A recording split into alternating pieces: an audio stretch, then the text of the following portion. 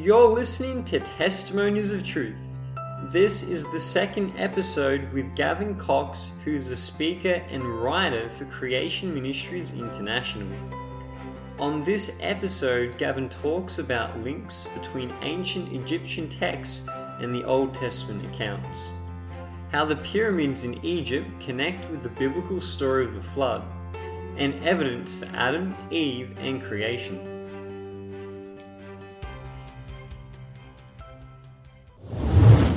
Yeah, thank you so much for coming back on the podcast, Gavin. It's going to be great to keep talking to you about your studies in Egyptology and some of the things you've learned with the Old Testament and Christianity as well.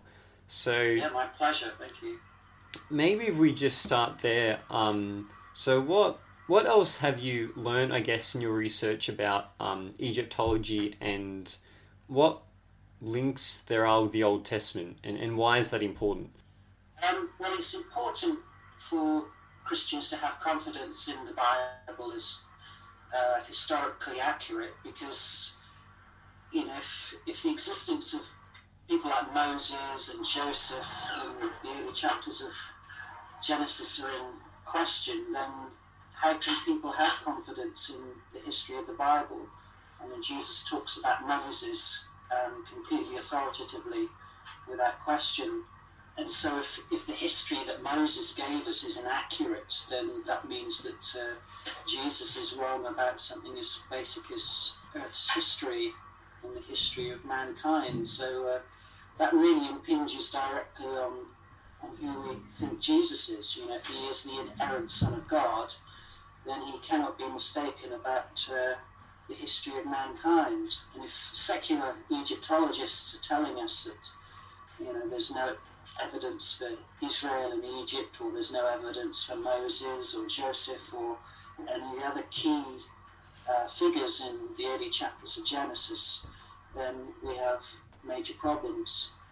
Of course, some theologians trying to get around that by saying, Jesus just accommodated himself to the kind of the ignorance of the first century Jews.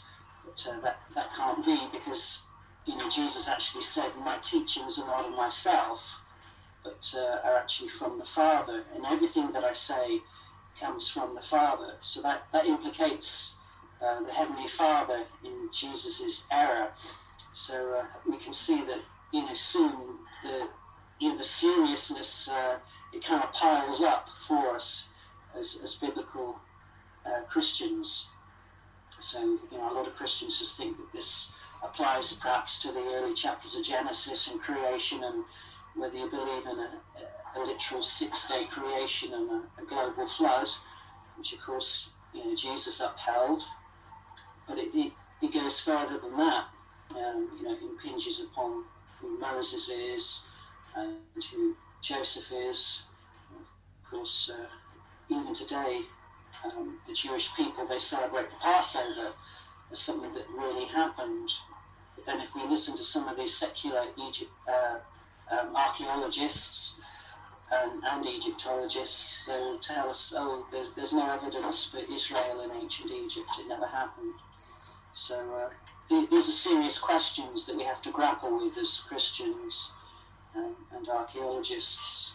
And from what I've seen, we can have confidence in God's word as historical truth, and that the evidence there is consistent with the biblical history. I suppose when we talk about evidence, then we can't have so much weight of expectation on that evidence, because we haven't found a lump of stone yet saying Moses was here, although possibly there have been inscriptions found with the names of Moses and Joseph in the Sinai desert. It could have been written by wandering Jews during the when they were expelled from ancient Egypt to go to the Promised Land. So that's another story perhaps we could talk about. But from a Christian perspective, we need to realise that the evidence there doesn't contradict the Bible, but it's consistent with. But we also mustn't rely on that evidence overly to try and prove the Bible, as it were. We've got to allow the scriptures to breathe. We've got to allow the scriptures to interpret the evidence. Gavin, what are some of the insights that you've gained and the discoveries you've made from your research in regards to Adam and Eve and creation? Yeah, sure. Well, that's all very interesting. Particularly when I did my master's degree in ancient Egypt, I looked at what's called a cosmogony. That's an ancient Egyptian belief about the origins of the gods as well as creation. And they talk about a group of 8 gods called the Ogdod in Greek, or in ancient Egypt speak it's Khunnu. That's how you pronounce it, how they think it's pronounced, Khunnu, which means 8, the 8. And so there's that group of 8 is full male gods and their wives, and the chief is called Nu. And so there's very powerful evidence there in the inscriptions and the meanings of those names. So as far as you go back, they're there. They don't just appear much later, but there's evidence for them right back into the pyramid texts. So that means that the ancient Egyptians knew about Noah and his family, and if they knew about Noah and family, they must have known about Adam and Eve. And of course we can ask, why ancient Egypt? And the early chapters of Genesis gives us the clues. It talks about, we have 2 major clues why we can look for clues for Adam and Eve and Noah and the flood in ancient Egypt. And that is with the early chapters of Genesis connecting the land of Egypt with Noah and his sons. So the actual land of Egypt, the name Egypt, isn't used in the Hebrew Bible. The word used for Egypt in the Hebrew Bible is Mizraim. And of course we know who Mizraim is. That's one of the sons of Ham. So Ham had 4 sons. Mizraim, Put, Cush and Canaan. And of course Canaan went up to and founded the land of Canaan. And Mizraim founded Egypt. And also in the Psalms, it calls the land of Egypt the land of Ham, or the tents of Ham. And so right there in the Genesis genealogies in Genesis chapter 10, it talks about the sons of Noah and the lands that they inhabited. So the Bible gives us the direct links there that would suggest that ancient Egypt should be our first port of call when it comes to looking for knowledge of Adam and Eve and Noah and the flood. So particularly with evidence for Adam and Eve, there's lots of very intriguing evidence. Of course, we've got to realise that this evidence has been paganised. So when Ham entered Egypt, the land of Egypt, probably sometime after Babel, or maybe around the same time as Babel, he went with his son, started a colony, and that colony grew. Everybody recognised that Ham was outliving everybody. His age was quite incredible. So if we compare him with his brother Shem, after the flood, he lived another 500 years after the flood. So all in all, Shem was 600 years old. So that would have been quite incredible to later generations, that Ham would have been outliving everybody else. Plus, he had all of that knowledge of the pre-flood world that he took with him. So Ham must have known from his father's teachings, Noah's teachings, all about Adam and Eve and the fall and creation. all those generations up to the flood, and having experienced the flood himself firsthand, he would have taken that knowledge with him into ancient Egypt. And so, armed with that big biblical foundation, that biblical knowledge, if you like, we can make some predictions and start looking for evidence.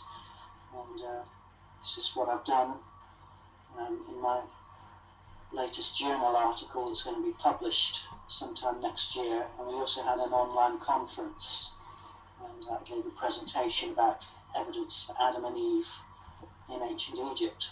So if we're looking for evidence for the founders of ancient Egypt, then we should look right back in the oldest texts and the oldest inscriptions. Of course, there would be the pyramid texts, so we can start looking there. There are some major corpuses, what are called corpuses or collections of writings in ancient Egypt. And so the oldest ones, which go right back to the 5th dynasty, they're the pyramid texts. And so there are pyramids in the Saqqara plain, which is like 20 kilometers south of Cairo. And there are a number of pyramids there and if you go inside the burial chambers, on the walls and in the corridors, they're covered in pyramid texts or hieroglyphic texts. And they've been translated by a number of different scholars over the years. And they're very esoteric spells for the afterlife. They're very, very strange. But some of these names and concepts that I'm interested in actually crop up in these pyramid texts. Now, the conventional dating of these texts actually puts them before the flood, when you compare that to the Masoretic timeline. So we would say that there's some problems with chronology there, which is based on Manetho's extended chronology and carbon-14 dating, so we need to take that into account. We recognise that these pyramids were obviously built after the flood. So, to begin with Adam, we have a creator god called Atum here that crops up in the pyramid texts, and he's a primeval god, and he's considered to be a creator god, and this idea of creation has the primeval mound coming up out of the primeval ocean, and this actually represents the Ben stone, which is the capstone of the pyramid, and so that the pyramid itself is an extension of this Ben. So this idea of the primeval mound, that's what the pyramids are, is the primeval, the first land after creation, or the first land that rose up out of the flood. And so we have this concept in Genesis chapter 1, when God said, "Let the dry land appear." And so that first land at creation, it came up out of the Tehom, the deep, the great deep, the primeval ocean there. And again we have that concept at the end of the flood, where it says that the mountains appeared. So if you imagine you were on the ark for just over a year, well, at the end of the 150 days anyway, the tops of the mountains began to be seen. That must have been a great relief to all on board the ark when they saw the primeval mound rising up, the first land at the end of the flood. It would have been a tremendous psychological impact upon them. So Ham would have seen that himself, the mountains rising up out of the flood. Eventually the ark itself landed on the mounts of Ararat. And so we have this idea of the primeval mound, the Ben rising up out of the Nun. That's the name of the primeval ocean, the Nun or the Nu. And that sounds very much like Noah's name. And in fact, there are some very intriguing linguistic connections between this idea of the Nun or the Nu and one of these 8 creator gods called from the Ogdoad, who's called Nu. And so we have Atum, which is the first cosmology, first idea of creation. Atum springs up onto the primeval mound, and he starts to create other gods.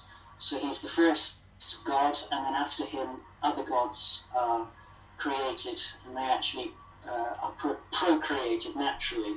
So they're thought of as biological. They're actually sort of living gods. And when you consider the actual spelling of the name Artem, it is phonetically very similar to Adam, and especially when we recognise that the dental sibilant sounds D and T could be swapped around in the ancient Near East, in Egypt, and there are many examples of words spelled meaning the same thing with D and T, so that the D and the T can be transposed. And when we recognise that we actually supply the vowels, we don't know how these words actually were pronounced, we have to supply the vowels. Artem could actually be pronounced Adam, and so we have an ancient god who looks very good as a candidate for Adam. And when you look at the phonetic root for that name, Dung, so when we consider a word has a phonetic root, that's like the core structure, the core sibilant structure of the word, which in case of Adam or Artem is Tung or Dung. And then we look at words with that core structure in ancient Egypt, we find words that have the same meaning as Adam in Hebrew. And so we can understand the actual meaning of the name Adam in Hebrew, in the Hebrew Bible, by looking for phonetic markers in the Hebrew text. And so theologians recognise this idea called para-assonance, which is punning, basically. But that's not making jokes. A pun is a connection, a linguistic connection made on another word in the language to actually express a meaning. So when we look for the name of Adam in the Hebrew text, you start to come across words that sound the same. So for instance, earth, Adamah. Okay, so when you compare the name Adam with earth, Adam, Adamah. So when a Hebrew reader reads the Hebrew text, they'll read Adam, Adamah, and they'll make a connection in their mind.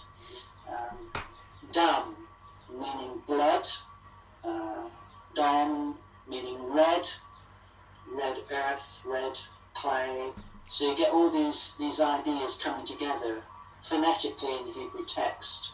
And when the reader reads that, they'll say, Adam, clay, red. There's another case of Edom, and in the Genesis text there, his brother comes in and he says, I'm really starving. And he says in the Hebrew, give me some of that red, referring to his brother's stew. It sounds like Dom. Edom is asking for some red. And there's all these phonetic clues in the Genesis text. And so theologians have recognised that for a long, long time. And it works. There's loads of different puns throughout the Old Testament on names in Hebrew. So it works with the names of Noah. So his name sounds like rest in Hebrew. His sons' names as well. You can work out what they mean. So when you compare that concept with the Egyptian texts, you can actually find very similar things. So yeah, I've actually compared the Egyptian words for Artem with these phonetic roots, and you get the same sort of thing. So red, also Tumu means the people. So there's always these phonetic connections. So it seems like Ham took all of this knowledge with him and affected the language at a very basic level, and took this sort of the creation with him. And so when you look at these clues, they're all there in the languages. You're listening to Testimonies of Truth, Follow us on Facebook or Twitter to stay connected, or send us an email at testimoniesоftruth.content@gmail.com. Also, check out our website, which is testimoniesоftruth.podbean.com, where you can listen to other episodes and find out more about the show. But then you need to look at not just the linguistic evidence, which is interesting but not conclusive, not proof in itself.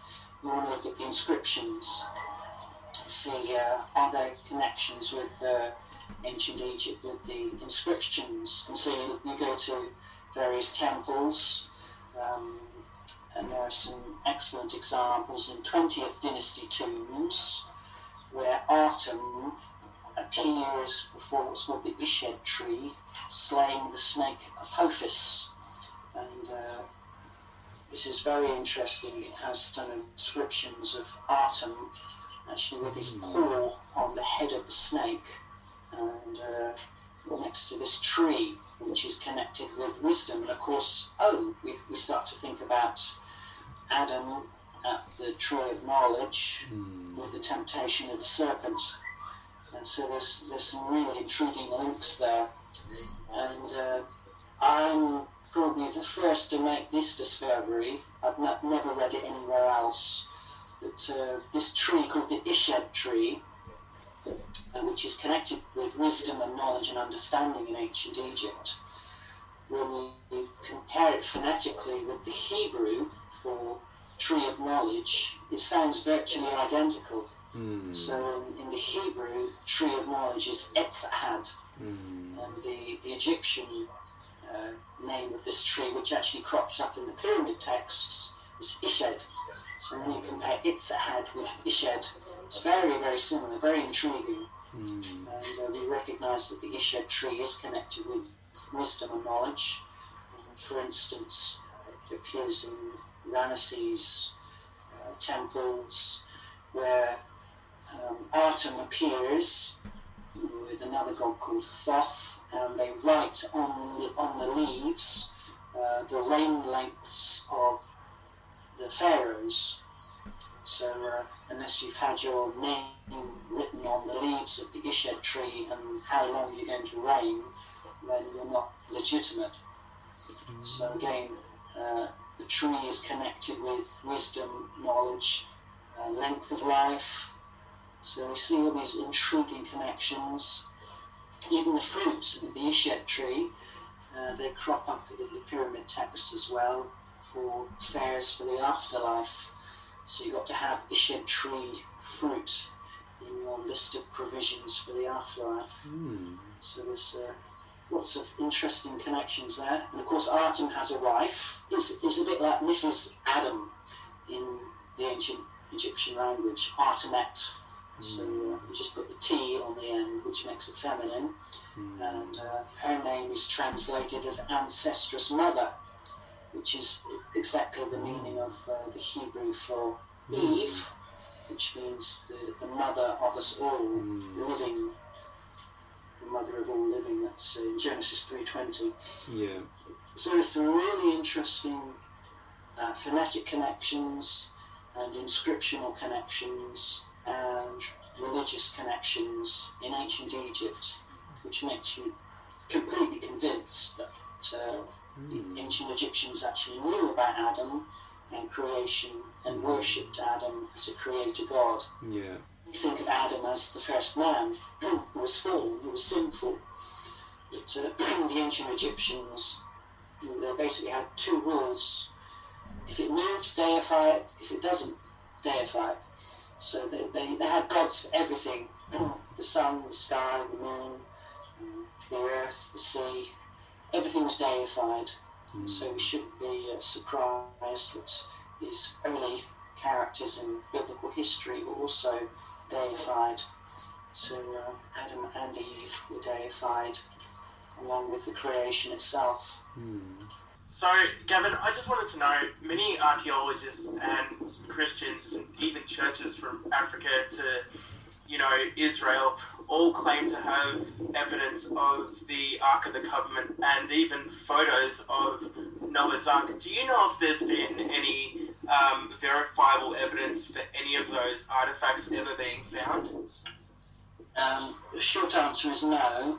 Ron Wyatt was a self-proclaimed archaeologist who claimed many things, including discovery of the Ark of the Covenant, and also evidence for the overthrow at Lot, with Lot and his wife at Sodom, and I think he's also claimed to have discovered chariot wheels on the bottom of the Red Sea, but his supposed discovery of the Ark of the Covenant was only kind of a self-proclaimed thing. It's never been backed up. So if you make extraordinary claims, you have to provide extraordinary evidence to back those claims up, and he never did any of that. He also did a lot of research onto the site called Junipa in Turkey, and there was a lot of exploration on that. Even Dr. John Baumgartner got involved with that, doing a magnometer survey, and he concluded it was just a natural phenomenon. Basically, this is an arc-shaped mud flow on the side of the lower slopes of the mountains of Ararat, and it looks like an arc shape, and it just happens to be sort of similar dimensions to the arc, but there are other formations in the area that are also arc-shaped, but are obviously not the right sort of size. And so there have been numerous supposed eyewitness sightings of the Ark on the upper slopes of the main peak of Ararat, and these are extensively catalogued in Vance Nelson's book at the Flood. I mean, they're very interesting, and they come from multiple different eyewitnesses, and they all seem to be saying the same thing, that on the higher regions of the main peak of Ararat there appears to be an anomaly, and whether it's there or not, we don't know, because no one has had conclusive evidence. Unfortunately, there was a big fraud about, I suppose, 4 or 5 years ago with a Chinese group called the Nami Group. Possibly they were taken in by a Turkish guide called Parachute, and he basically set up a stage, if you like, in a glacier, and over a number of months he took up some quite big, hefty sections of wood and basically built some rooms inside and introduced this Chinese evangelical group to his stage, and got them to believe that this was Noah's Ark, and this had a lot of influence in China at the time. And actually our own Carl Wheeland, who at the time was the CEO of our Australian office, actually went out to meet with the Nami, the Chinese Christians, and had a look himself, and he could see the wood had been cut by a modern saw, and a circular saw actually has a very distinctive profile in the wood, and so he could see that it was just a stage mock-up. So unfortunately there's been a lot of unfortunate fakery around these areas, and this is kind of an area that we need to be very careful of as Christians. Yeah. But, these are huge, explosive and profound findings if they are true, and they have major implications for world culture and religions. And so, extraordinary claims, as I said, need to be backed up by extraordinary evidence. And so we need to remain sceptical. Obviously we'll be the first ones to rejoice at the discovery of Noah's Ark or any of the other of these major biblical artifacts like the Ark of the Covenant. but until they've been released to science so that they can be independently verified and checked by other scientists who can repeat and observe and measure and do their own examinations, then such claims as they have been made have to be dismissed. So we have to remain sceptical about these so-called claims. But yes, I mean, I would love to think that one day Noah's Ark would be found, and the Ark of the Covenant. There's all sorts of swirling ideas that maybe Mossad have the Ark, or it's still to be found underneath the Temple Mount in some hidden passages maybe. But who knows? Why, if you don't mind me asking, why do you think churches, all across the world want to claim that they have, for example, the Ark of the Covenant, or that they know where it is? Because such things are so affirming to faith, aren't they? Yeah. And we want something to hold on to, whereas, at the end of the day, the Bible is the best evidence. This is God's word that he's given to us, and the primeval temptation is, hath God really said? And that's what Satan said in the garden, and that's what he continues to say to every generation. Has God really said? And so the church is constantly forced with the temptation to compromise to science and archaeology and say, has God really said about the early chapters of Genesis, or evidence for Israel and Egypt, or the existence of Moses and Joseph? The temptation is to bow to secular thinking and the thinking of men. But God's word says, my word is far above your thinking, as the heavens are above the earth. And so we have to trust and believe God's word, that what he said is true. But archaeology is consistent with the Bible, and there have been many examples of names in the Bible of kings, of particularly the divided kingdom. All these names, many names, I think about 54 different names of biblical characters have actually been discovered in inscriptions.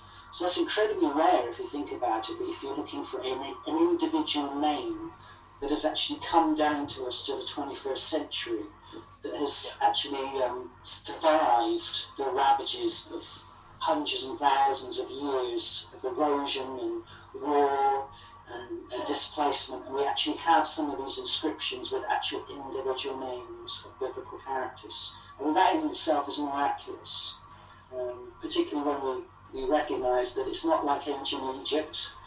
They inscribed all of their tombs and their temples with names of the pharaohs and their exploits.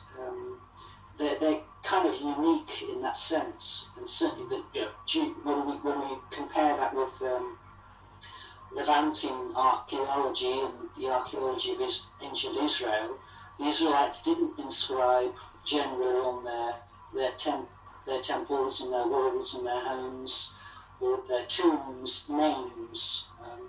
They tended to keep those things quite bare. So when you do have inscriptions of biblical kings and characters come down to us, it is nothing short of miraculous. So we can't bear so much weight on the archaeological evidence itself. We've got to recognise it's consistent with the biblical picture, and I think that's a much safer way to go. But there is specific evidence as well that backs up the Bible. Nothing's ever been found to contradict the history of the Bible. I think that's a major thing. But, you can't go to a site or a discovery and say, ha, this contradicts the Bible. It doesn't. A lot of the supposed contradictory evidence relies on chronology and working out dates, and particularly relying on things like carbon-14 dating, which is a very dodgy subject. It's not as cut and dried as we're led to believe. So what, are there any archaeological or historical discoveries that you personally hope will be made in the future, either in Egypt or across the Middle East or even the wider world? Yeah, sure. And obviously names of biblical people like Moses and Joseph would be wonderful to actually be discovered, but possibly they already have been. There is some evidence in some caves in the Sinai where there are names that look like Moses and they look like Joseph, and they seem to be in context talking about the Israelites coming into the land, Moses and the plagues. And these have been translated by an archaeologist, Egyptologist and theologian called Douglas Petrovich, and he's considered very cutting edge in what he's done. He's released a couple of books on these inscriptions that have been discovered in the Sinai caves in Paleo-Hebrew. And so this form of Hebrew is very ancient. It's not at all like the Hebrew that you can read in modern Hebrew Bibles, that sort of blocky square text. This is a form of Hebrew that looks much like Proto-Egyptian. And so when you compare the Egyptian hieroglyphs to this Paleo-Hebrew, you can see some really intriguing connections. It's as though Moses perhaps actually formed the language so that he could convey information and the Bible to the Israelites. And so this idea that writing wasn't common back then, it looks as though it's been completely obliterated by this evidence. But when you look at some of the inscriptions that Doug Petrovich has actually translated, it's really startling. And it's not exactly word for word from biblical passages, but when you read them, you can think, oh, this is talking about Joseph coming into Egypt with his family. And you read about the name Moses, and it looks as though it's talking about Israel leaving Egypt under incredible situations. And so there seems to be some very powerful evidence that's coming to light recently, and who knows what could come to light in the future. I mean, obviously we all want the big ticket evidence, don't we, like Noah's Ark and the Ark of the Covenant, and of course if these things are found, then it will be world-shattering and world-changing. But more names, I think. It'd be lovely to find an inscription with an Egyptian inscription with Egypt. Joseph was here. And, there's consistent evidence in Avaris, which is the northeastern part of the delta in Egypt, where Semitic peoples have been discovered. So, conventional secular archaeology has this area in Egypt, which is basically biblical Goshen, and when archaeologists dig there, they found evidence of Semitic peoples, but they call them Semitic, they won't call them Israelites, because the chronology still needs to be worked out, and there's a lot of worldview when it comes to chronology, and a lot of archaeologists' careers at stake when it comes to archaeology, and people are very defensive of their positions. And so when it comes to adjusting chronology, there's a lot of resistance. And of course, if that chronology is adjusted, that means, shock horror, the Bible's history is true, and we don't want that, do we? And so there's a lot of bias in science, and there's a lot of bias in archaeology. But the evidence is there in the right place that there were Semitic peoples, and it looks as though they up and left very quickly. So the archaeological evidence is there that they lived and did the kind of things that the Bible describes, and they left very quickly. So consistent with biblical history. But if they can find some inscriptions with some names, that would be wonderful. But who knows what is going to be discovered? And the fact is that 90% of the archaeological remains in Egypt still remain to be exposed. So I think there's an archaeologist called Sarah Parker who's used satellite imagery to actually show what's in the sands of ancient Egypt. And if you know anything about infrared, then things like brick walls will absorb heat at different temperatures and will radiate that heat out at different times. And so if you look with an infrared satellite, you will see different infrared signatures in the sand, and some of these signatures are long and straight and bear all the markings of intelligent design of constructed objects, cities, villages. We need to leave it there for today, but just before we finish, is there anything else that you'd like to quickly comment on or say just before we end our time here today, Gavin? Yeah, absence of evidence is not evidence of absence. So when archaeologists say, oh, there's no evidence for the Bible, they usually regret it a few years later because something gets dug up, goes out of the sand that basically contradicts what they said. So never say never. Archaeology is a constant science that is discovering things all the time. And so we can take the Bible's history as true and look at the right place and start to make discoveries. And that's what many archaeologists who have a high view of Scripture are doing. They take the Bible's history as true and they go to the right place and they start digging and they start finding things that are consistent with the Bible's history. So we can trust the Word of God as Christians and rely on its history because the history is true, the future's true.